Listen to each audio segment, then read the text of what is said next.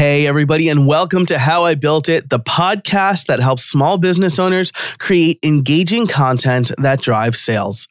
Each week, I talk about how you can build good content faster to increase revenue and establish yourself as an authority. I'm your host, Joe Casabona. Now let's get to it. We need to destigmatize lending money to friends and family. That's one of the first things Brian Bristol said to me in today's interview. See, Brian is the co-founder of Pigeon Loans, a place where anyone can set up a private loan backed with tracking, interest, and a legally binding agreement. And this ethos is as interesting as the approach Pigeon Loans takes to their content strategy.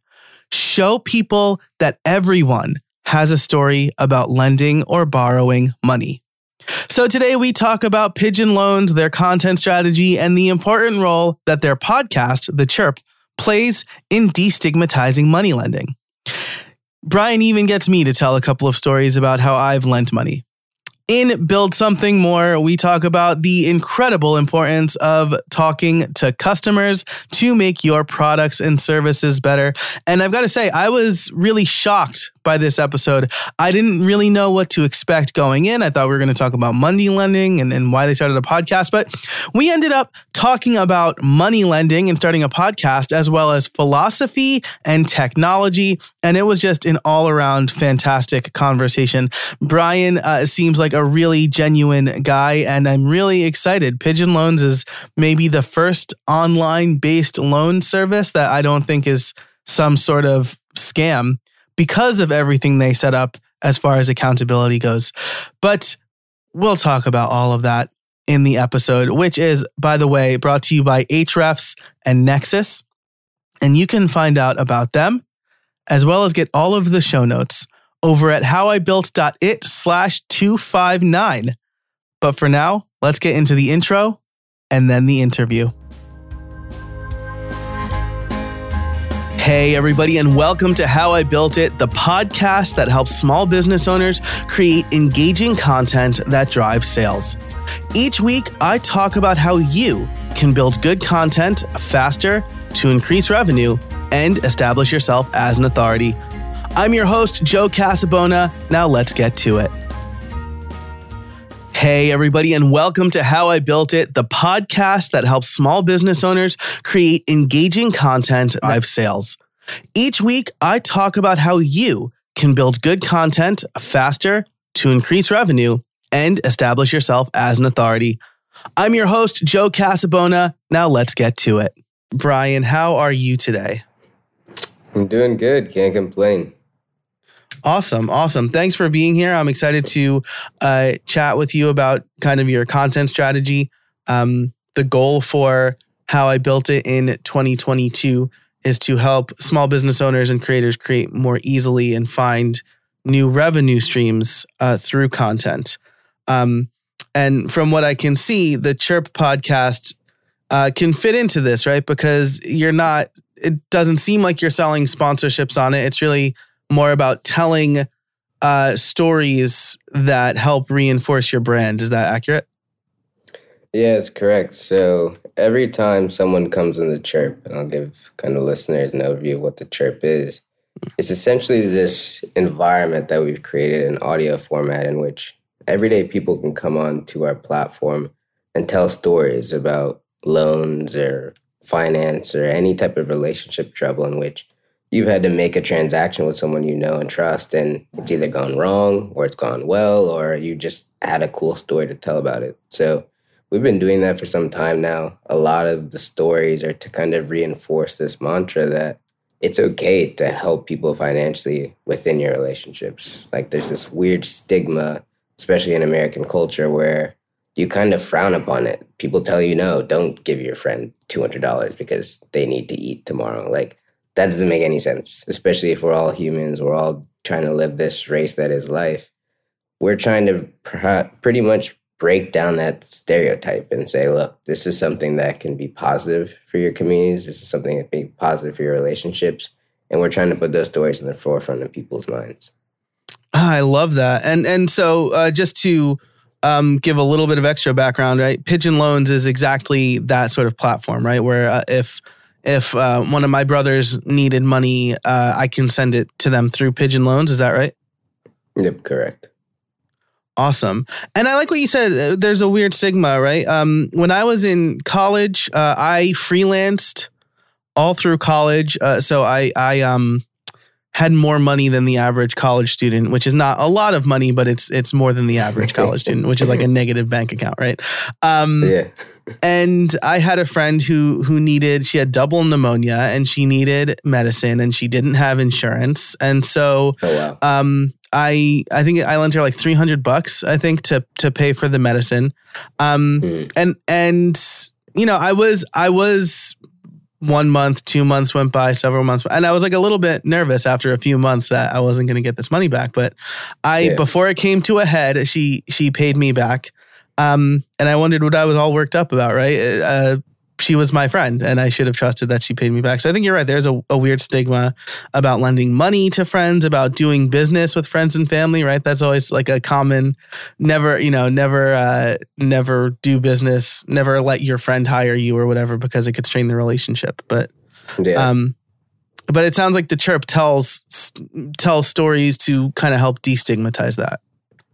Yeah, exactly. We're basically picking at this massive wall piece by piece, story by story. So whether they be celebrities or just your neighbor across the street or doctors or lawyers or anyone of that sort, they all have a story. We've heard countless stories just in building this company alone. So being able to document them and actually put them in one place and tell people, look, you're not the only one struggling with this weird problem that no one talks about. Everyone is struggling with it. I think that's a very new and innovative space for us, and we're excited to continue to grow it.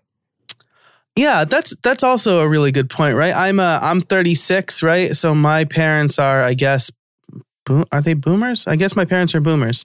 And we always kind of grew up, don't talk about money problems. And I think that you think you're struggling, and then especially with like influencer marketing and Instagram and it feels like you're the only one struggling, right? But as we record this, we're about a week out from our third kid being born. I'm self-employed.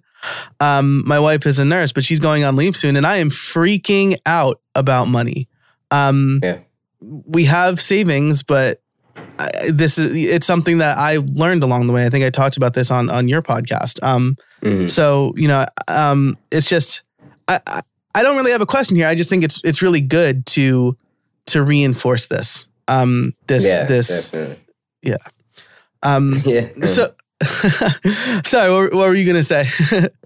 No, I was gonna say, I it's shocking to me that like it hasn't happened before, but at the same time, like other cultures around the world are doing this, and they're basically not talking about it in the forefront, but within their circles, they're talking about it. So being able to have that space now, especially in the United States of America, I think is something that'll be refreshing to people. They'll take a step back and think the same way you just did and say, look, wow, we really aren't talking about this. Wow, people are struggling. Instagram isn't reality. Like, these are things that we need to discuss so that you can comfortably go about your life and support each other while you're doing that. Yeah, I think that's something that, you know, you talk about other countries, other cultures do this kind of within their community. I think community is something that's making a bit of a comeback, right? It was like kind of a buzzword throughout 2020 and 2021 because people were more isolated, so they formed these online communities. But, you know, we were at, my wife and I went on one of the few dates that we were able to go on over the last 2 years, just having small children and then a pandemic. And it was about an hour away, and our babysitter texted us that our ceiling started to leak. And my wife said, you know, she didn't know what to do. So Erin said, why don't we ask our neighbor to like come over and like shut off the water, because she didn't know how to do it. And I'm like, isn't it kind of weird, like asking our neighbor to do something? And then I'm like, why do I think that's weird? Like, this is just something that people would do even 20 years ago, right? Do you have a cup of milk or a stick of butter or whatever? Yeah. But like our ceiling was literally leaking, and I was like, isn't it weird to like bother our neighbor? Yeah, exactly. Yeah, man, it definitely is weird. So let me ask you, how did you come up with the idea for Pigeon Loans? We talked about this destigmatizing, and I guess wrapped in that question is, how is it different from something like GoFundMe? Yeah. So Pigeon Loans as a whole actually came about during the earlier days of the pandemic. There was a situation in which everyone was losing their job. Everyone was trying to figure out how to get money. Stock market was crashing.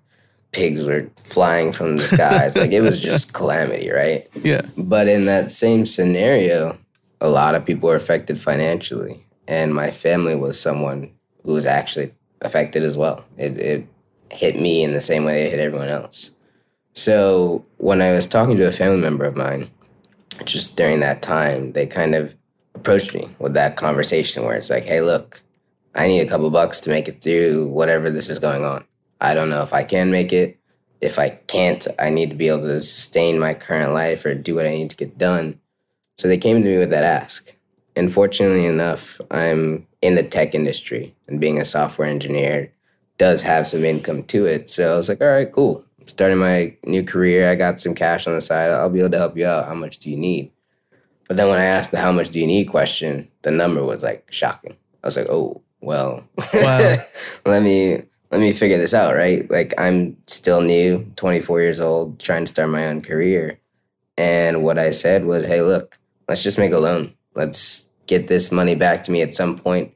I don't care when, hopefully within the year or something, but we know this pandemic's helping. I mean, it's hurting everything. So let's actually do something together that can help you, right? So what I did is I went online. I tried to find a service or an app or some type of website that I could just quickly spin up a loan and keep track of that over time. And in searching Google and searching Yahoo and searching the App Store, iOS, nothing.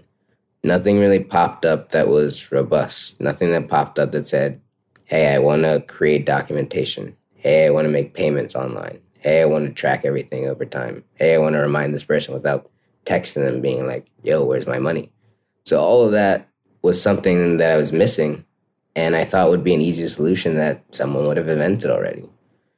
And what ended up happening was I took this kind of thought, sat down and mediated on it, and kind of tried to do some research and figure out how many people are struggling with the same problem. Like, is it just me? Am I the only one who wants to make loans with their friends, or is like everyone doing this? Did some research and found out that in the United States alone, there's $200 billion moved every single year as loans between friends, family, and loved ones. And then when we think about the world at large, there's $1 trillion moved around the world as loans between friends, family, and loved ones. There's a lot of money moving in this fashion that no one talks about, no one documents, and we all just kind of say, hey, hopefully it all goes well. So with that being said, I ended up creating like the first version of Pigeon Loans and put it out there. And we've been working on it ever since. Wow, that's incredible. And it's so funny. Maybe it didn't exist because of the stigma. But like, when we talk about family needing money, right? I've always taken a position of, well, if I'm going to lend my brothers money or lend my parents money, I'm not going to expect to get that paid back. But they have never asked for something that would seriously dent my savings, right? I mean, I can count on one hand the amount of times I've lent my family specifically money. But on the other hand, right, it's probably something that friends and family want to do when they can, because I think that you have to kind of go hat held in hand sometimes when you need to borrow money. And it's not a keeping track of it's not you're not scoring points against anybody, but it's you want to right the ship and show that this loan was done in good faith, and you want to keep that trust, I guess. Yeah, and I agree. I was kind of weird in the scenario that I wanted to get paid back. We've been doing this for like a year and a half now. We've done a lot of statistics. We've talked to all of our customers. There's 10,000 users on our platform now.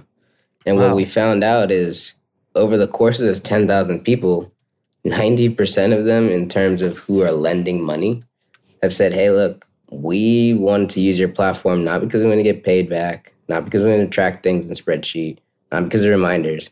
We just want an easy way to help someone out without it being really awkward and uncomfortable. And I was like, whoa, that's super interesting. So we've been really harking on that ethos, being able to provide people resources to help each other out when those scenarios come about. And it's just icing on the top when you have the ability to get paid back, or the ability to use a contract, the ability to do any of the other stuff. Yeah, that's super interesting. And maybe in Build Something More, we could talk a little bit more about user and customer research, because I think that's something I certainly don't do enough. I don't think a lot of small business owners and freelancers do enough. So maybe if you're up for that, we could chat about that in Build Something More. Yeah, definitely. And if you are not a member, you can sign up over at howibuilt.it/259. It's just $50 a year. That's less than $5 a month. So I asked, you kind of answered this without explicitly answering it, but how is it different from like GoFundMe? GoFundMe is just people asking for money, right? There's no expectation that money is going to get paid back. Yeah. So the primary difference is GoFundMe is a lot of people to one cause. For Pigeon Loans, it's 1-to-1. So if I need a loan, I'm going to go ask another person, whether it be my brother or sister or whatever. So that's the primary difference in terms of the mechanism itself. But for Pigeon Loans, everything on our platform is actually legally binding. Like, you could create a contract just as strong as a promissory note from a bank. So Bank of America, Wells Fargo, Barclays, doesn't matter. You as an individual now have every power in your right to go through the same recourse that the institutions can. So for Pigeon Loans, we can work amongst friends or family member. Most people don't end up suing their friends or family member. But for even just people you met, like a colleague or someone you trust and you're a business partner, you can come onto our platform, make a loan, and be very confident that at any point in time, if this goes completely sour, I've got the recourse and resources to get what I need to get done. Yeah, wow, that's super interesting, right? So like if for example, let's say my wife's uncle wanted to give me a business loan, right? We didn't want to go through a bank and all that. He just wanted to give me a business loan. This would be a way where he would be protected and I would feel a lot better about him being protected. Yep, exactly. And it works both ways. So like, yeah. Go ahead. No, go ahead. I was just agreeing. Yeah. No, I'm saying it works both ways, because what ends up happening is you as the lender want to help someone out. But then as the borrower, if you need it for a big reason, like you said, starting a business, you need ammo, evidence to be like, I'm serious. This is something that I really want to do and I'll get it back to you. So it works backwards. People use Pigeon Loans and they're like, hey, look, I know I asked for $5,000. I'm dead serious. I'm going to pay this back. Here's this platform we can start it on. I'll give it back to you in the next 12 months. Yeah. Wow. That's such a great point, right? It's not just like I have a ridiculous idea, just give me money and I might blow it, right? which is like, if you think about it, that's kind of Kickstarter, right? I've backed a lot of things on Kickstarter, usually from entities I already know, like, and trust. Yeah. Like probably entities that don't really need Kickstarter, but they used it to fund this new idea and have a little bit more security. But like, I've heard horror stories of Kickstarter. There's no legal protection, right? There's like something in the terms of service, but you know, if they've spent the money, they've spent it. Unless somebody wants to bring a class action lawsuit. So this is, in a lot of ways, gosh, the more I'm like hearing about this, the more I like it, right? It's a way for both the lender and the borrower to be like, hey, this is real. This is not just some fly by night thing. Exactly. Something that made me a little bit sour on GoFundMe is because there are legitimate needs for people on GoFundMe. And on your podcast, I talked about how, especially around the holidays, if I see, you know, somebody who's struggling and they post like their kids' Amazon wish list, I'll buy gifts off of that. Or if somebody, you know, but I've also seen like people asking for money because, you know, they decided like not to get that renter's insurance. And then something happened, right? Like that's not for nothing, but like, you know, not a kid either. Like, you know, people who are older than me who don't have renter's insurance guys, renter's insurance is like $50 a year. It's basically free on your car insurance. Like, just get it. And then I've also seen people who are like, we were like really struggling and want to take a family vacation. I'm like, I want to take a family vacation. I'm not going to give you money for your family vacation. And then there's no accountability, right? So I don't know what they're going to use that money for if I give it to them. So that's true. I thank you for letting me get on my soapbox there. So you mentioned that you are a software engineer. So I am also a software engineer. I have my master's in software engineering. What's your weapon of choice for programming?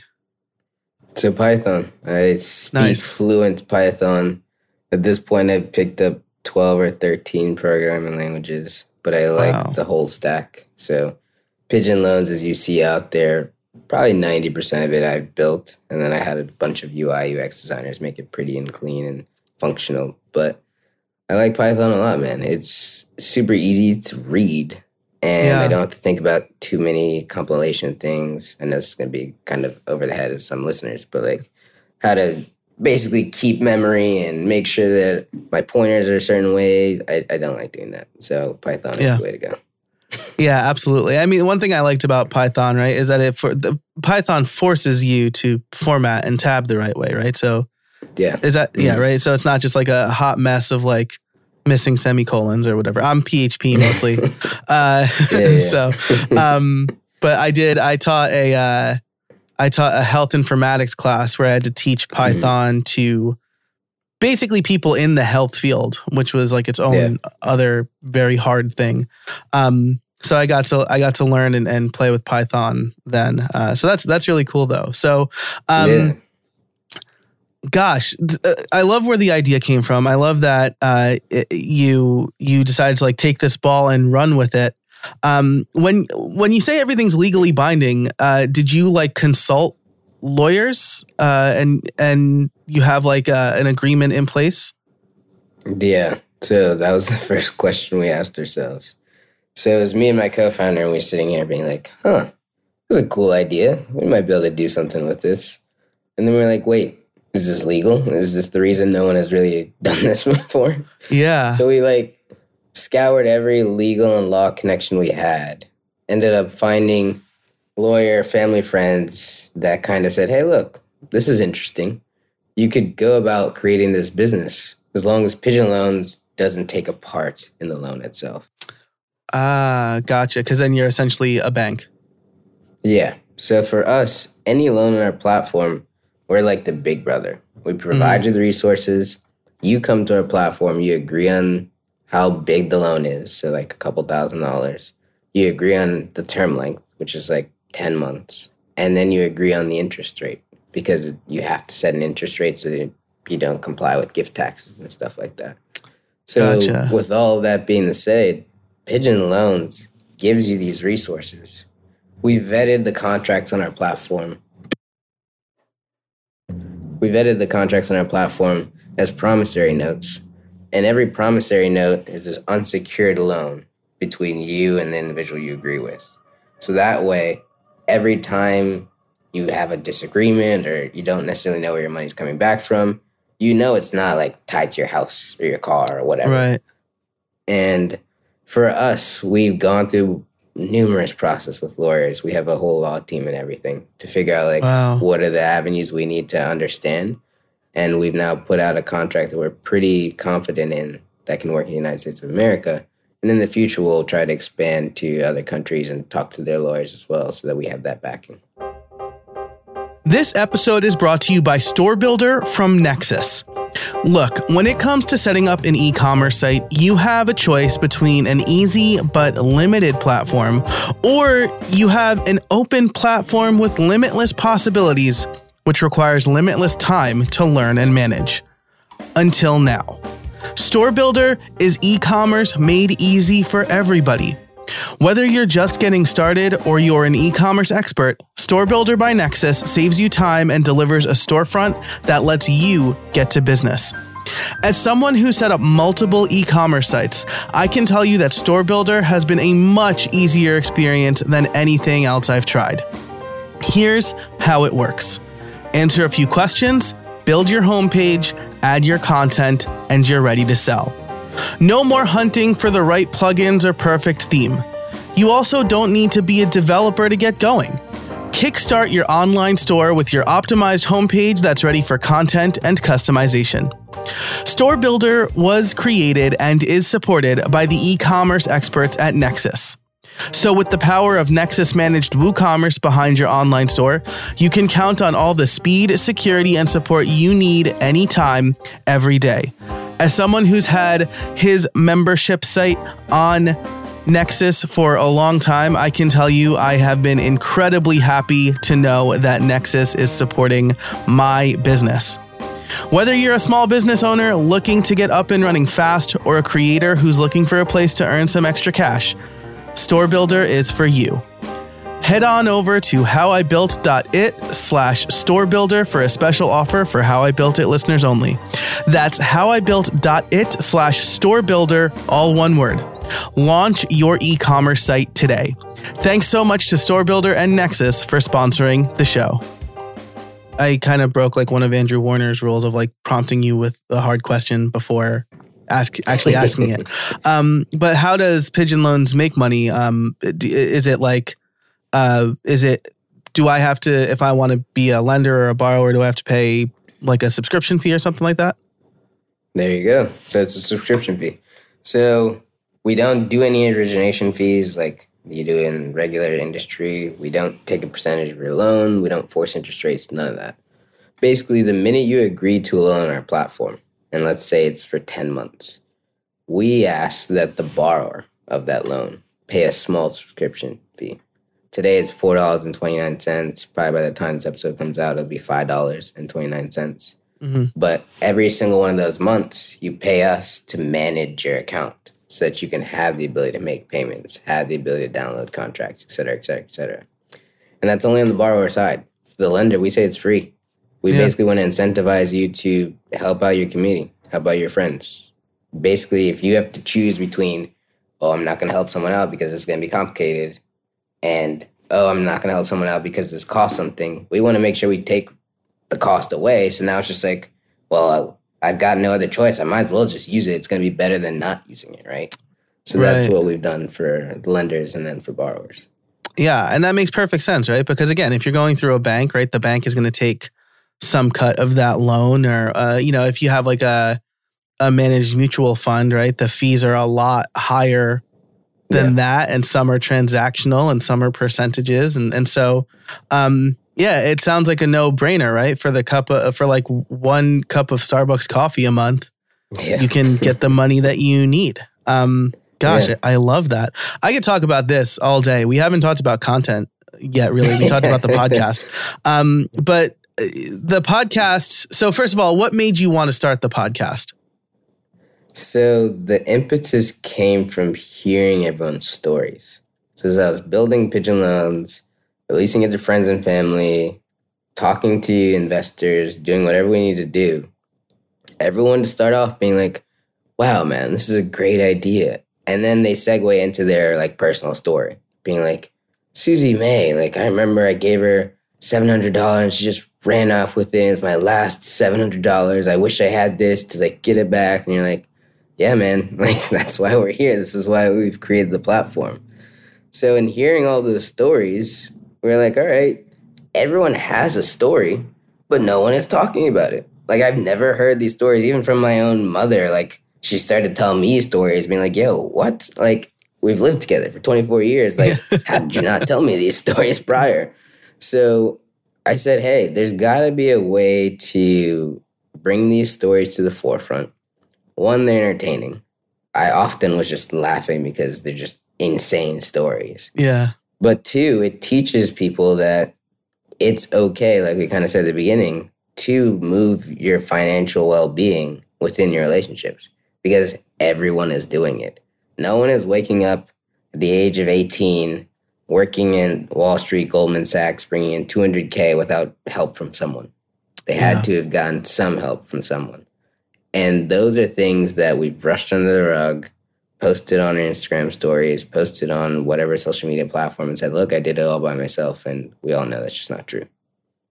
Yeah. Yeah. That makes perfect sense. And so this is, you're telling the stories that are relatable to people who are hearing them. This is one piece of kind of an overall content strategy. Why don't you tell us a little bit about the strategy overall? Is it more telling stories, or is it 5 reasons why you should lend, or 5 reasons why, what kind of content are you creating?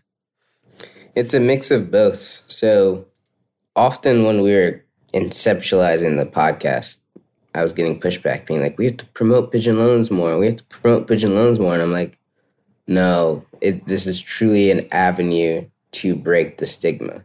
Because in order for Pigeon Loans to be successful 5, 7, 10 years from now, we have to convince the United States and pretty much the whole world that it's okay to do these types of transactions and to do them frequently, to ask your community for money or lend within your community. So being able to come from the perspective of not necessarily a company trying to convince you to use their platform, but instead say, here are people that are already doing this without our platform's influence. And now the platform is giving the audience that is necessary to listen about these stories.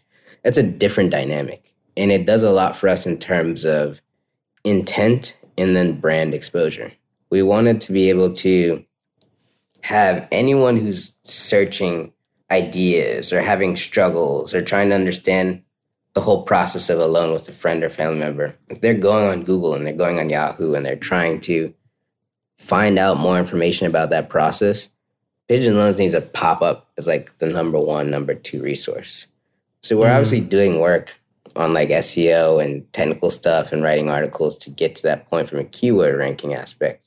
But once you've read through those articles and you aren't necessarily comfortable yet with the concept, you need some type of trust or anecdote that'll push you over the edge. That is oh, wow, this guy used Pigeon Loans, or this person did a loan, but now has decided they want to use Pigeon Loans in the future. Those are the types of stories that we can bring to the Chirp kind of analogously. So it's a 2-part system in which we're able to really bring in content as a whole and add trust to it as well. Wow, that's such a great strategy. I mean, and it sounds like this is not just content to promote a business; it's content to promote a movement. Yep. And I don't want to. I try not to sound like I'm gushing or anything, but you're really blowing my mind, right? Because every year I donate to St. Jude's Children's Hospital and a few other things, and I generally keep my donations anonymous because it feels like flaunting it. But now I'm thinking, why should I be ashamed that I'm helping kids with cancer? There's nothing shameful about that. And if I have the means to do it, it's better than me buying another iPhone or whatever, right? I'm just using that money for good. You're more likely to post that you bought the iPhone 13 or 14 than you are to be hey, I just gave a starving kid $10 because they just wanted to ask for it. That's so wild to me. So God, that's a great sound. I'm going to write down the timestamp here, and that's going to be the audiogram, and it's going to be great. So I see on your LinkedIn profile that along with computer science, you studied philosophy. I was excited to flex some of my my Jesuit education on your show, right? I brought up I never bring up a lot of it, but I think on the Chirp I brought up Saint Ignatius and Cura Personalis, and I brought up Socrates. So Cura Personalis is something I think about a lot here, and I'm just curious: did you studying philosophy? What kind of part did that play in creating Pigeon Loans, if any? So I didn't study it purposely. It was funny, right? I was going through my time at Bowdoin, and Bowdoin is a small liberal arts school in Maine for people who don't know that. And I knew I wanted to study computer science. I've always been good at computers from a kid. Unfortunately, I went to pretty bad high schools, didn't have a lot of money. So it wasn't until college that I actually got to study computer science. So when I was there, I was like, oh, this is awesome and doing well. But liberal arts schools force you / challenge you to do other courses so you can kind of broaden your horizon. In my freshman year, I took a philosophy class by the professor, a woman named Christy Olson. It was like one of my favorite professors ever. And in taking that class, I was just like, whoa, like there's so many people thinking on such deeper levels than what I see in my day-to-day. Like, I just really like this whole school of thought. I didn't even know you could study this. So the next 4 years, I didn't really minor or major in it. I just took so many philosophy courses that if I had declared it, I actually would have gotten like a minor or major. And I just enjoyed learning about these strange concepts like utilitarianism and transcendentalism and all these ideas as to how the world works. And you can kind of see it bleeding a little bit through Pigeon Loans, where it's like, we've created this platform that has a lot of awesome use cases in the tech world, has some pretty cool economics as well. But the entire ethos is utilitarian. It's to help as many people as possible. Because right now there's this big gap, especially in American society, where there's a lot of people with a lot of money and a lot of people with no money. But the gap in between those two is widening every single day. Yeah. So Pigeon Loans, we can help with that gap. We can basically be that bridge and say, look, someone has money, someone doesn't have money. We'll create the mechanism to connect those two. We'll allow you to kind of come onto our platform, do the things you need to do so you're comfortable with it. So at the end of the day, everyone is a more equitable society. So you can see it bleed through, but you really have to think through the layers to get to that point. Yeah, I love what you said there, and I think it's so funny that you mentioned, the University of Scranton is my alma mater. They're a liberal arts school as well, so I had to take minimum of 2 religion classes and 3 philosophy classes, and the professor can really make or break that, right?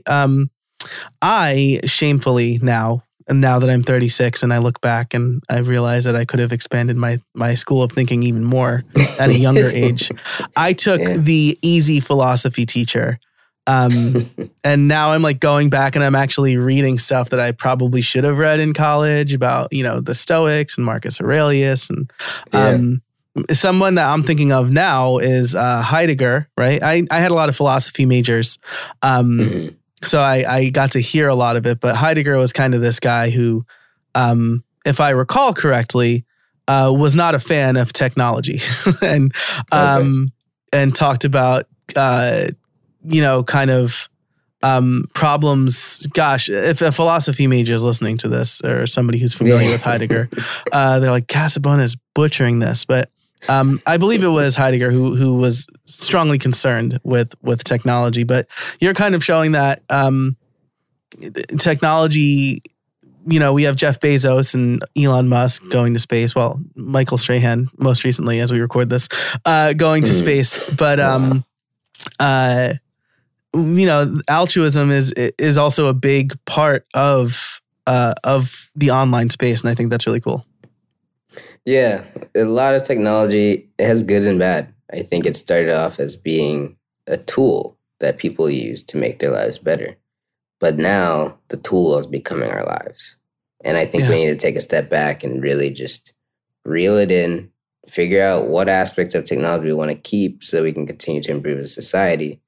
And then the stuff that we don't necessarily need, we can actually kind of just put to the side a little bit and continue to move forward. Yeah, I agree wholeheartedly with that. I feel like we have similar, let's say passions, I guess. I knew from a young age that I wanted to get into computers and computer science. I went to a Catholic school, so we didn't have a strong computer science. We didn't have any computer science program. But I was also fortunate enough that my dad saw that and helped nurture it. My parents helped nurture that. And so I had a little bit of a background going into college. But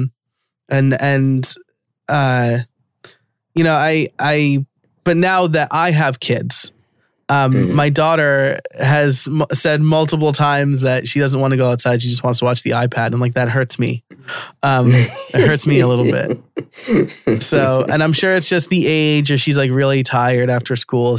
Cause she just started school. And, but that's something that weighs heavily on my mind. And I know, like, I always had a Game Boy on me, and I turned out fine, but it is something that I really think about. Yeah, definitely. It's wild. So, we could talk about tech all day, but for real. That's true. But we have been talking for almost 40 minutes now, and I want to be mindful of your time. And so So again, I just want to reinforce this. I think the impetus for the podcast and your general content strategy is a really good one. You're using it to change minds. You're looking at the long game. Is Pigeon Loans your full-time gig now? If I have your information correct, you started doing this full-time in late 2021? Yeah. So I was a special case. I worked at Intuit as a software engineer prior. Had the idea while I was at Intuit and the pandemic was happening. So I was like, I still like Intuit. I'm learning a lot of things here. It's awesome culture. It's good company. So if you ever do go to Intuit, definitely consider that. Nice. But I just had this conviction about Pigeon Loans that I was like, you know what? I'm not going to sleep. I'm not going to eat. I'm not going to do my regular life. I'm just going to dedicate my time to Pigeon Loans and Intuit. And I did that for a year and a half. And I do not recommend it to like anyone. You forget to eat so often, it's not healthy. But that's a young man's game right there. I did the same thing when I was 24, and now that I have kids, I'm like, I just want to work for 8 hours and then go to sleep. Exactly. Yeah. So do not do that. But when I finally got to the point where it was a good stopping place financially with Intuit and career-wise, and I feel like I had learned enough stuff to continue on my own, that's when I switched over to Pigeon Loans just full-time. And I wish I could say I gained more time back, but no. I think Pigeon Loans has encompassed even more of my life from beforehand. But it's good because it means the company's growing. Like I mentioned before, we're at 10,000 users. We've created, I think, 1,500 loans as of today. Wow. And then in November 2020, we did $150K in loan volume alone. So we're growing every single month. We've only been around for 13 months. And come next year /2022, it's going to be huge. I genuinely think you'll start hearing about us on the news, New York Times, CNBC, all that good stuff. So yeah. Yeah, that's awesome. And again, the company has a great ethos and a great mission. And, you know, I think of all of these, this is not crowdfunding, but of all the crowdfunding and internet micro loans and things like that, I really think that this is, this feels like the best model for me. And I'm not just saying that. I had reservations about using Kickstarter and GoFundMe, and I feel like this adds accountability to both of those things, and that's really great. Yeah, definitely. Yep. All right. So I usually like to end the show by asking if you have any trade secrets for us. As a young guy who's starting a good company, what I would like to ask you instead of that is, what do you do to prevent burnout? Oh, so yeah. So I like to run really fast for like endless amounts of time, and then I'll shut off. I literally will not talk to you. I won't party. I won't like do anything. I will literally just sit in my house for 48 hours and just watch TV, eat ice cream, and like chill out, right? So that's how I kind of operate. But in terms of like actually preventing burnout, I genuinely think it's good to, one, have people in your life that remind you that you're working too hard. And then two, figure out the things that actually recover you. For me, it's like 7-Eleven Slurpees, and this is not a sponsorship of 7-Eleven, but I like 7-Eleven Slurpees. If you're listening and you want to, reach out. Yeah, 7-Eleven Pigeon Loans. But 7-Eleven Slurpees is something that if I really am in it, I just got to take a break and go do that. going to the movies. It's harder with the pandemic now, but activities like that where it's just like, hey, let's just take a break for an hour, 2 hours, reorient, come back to it. That's a good way for me to recharge. And for everyone, it's different. You may need to take a week-long vacation. You may need to just disappear. I don't know what you need to do, but being able to do that when the body/mind is telling you to do that, I think that is super important. And then it's okay to come right back into it. Yeah, I think that's great. I'm jealous that you are good at running really fast for a long time because I'm not good at running for any amount of time. But shutting off is really important. Having people in your life that telling you work too much. I think that is. My wife doesn't even need to say it anymore. She just like. I don't know if she realizes she does it, but her face changes, and I'm like, I can stop working now. And finding something that re-energizes you. For me, it's the drums. I try to play the drums for about 30 to 40 minutes every day, and it helps you reset. And I really, you'll be able to relate to this as a coder. I realized the value of that when I spent like 6 hours probably like trying to figure out this thing. In school. Yes. And I couldn't do it. And then I had to go to an event, and it was like a live music event that I was helping organize. And I was just sitting watching the guy play guitar, and the solution came. I literally wrote the solution on the back of a napkin, I guess, any napkin. And as soon as I left, it worked, and I couldn't believe. So like shutting off is the best thing that you can do to solve problems sometimes. Yeah, some of my best features from Pigeon Lounge have just been like, I give up. And then I went to go do something else. And I was like, in the club being like, oh, shoot, this is the answer. That's amazing. Brian, this has been such a delightful conversation. We got to talk about a lot of things that I wasn't expecting us to talk about, but it was really fun. If people want to learn more about you, where can they go? Yeah, so I'm Brian Bristol. Obviously, I want you to learn about Pigeon Loans. So if you go to our website, it's www.pigeonloans.io. That's our pretty much open door to anything Pigeon Loans related. You'll find us on Instagram, Twitter, Facebook, @Pigeon Loans. For me personally, send Pigeon Loans an email, or you can email me at Bristol@pigeonloans.io, and I will see it. I see everything that comes through that funnel. But awesome. Yeah, I'm excited. Awesome. I will link to all of that and everything we talked about, including my episode of The Chirp, as well as Heidegger. I'll double check that that's the right philosopher in the show notes over at howibuilt.it/259. Brian, thanks so much for joining us today. It's been an absolute pleasure. Thank you. I really appreciate it. It's awesome. And for everybody listening out there, thanks so much. I appreciate you and your time. And until next time, get out there and build something.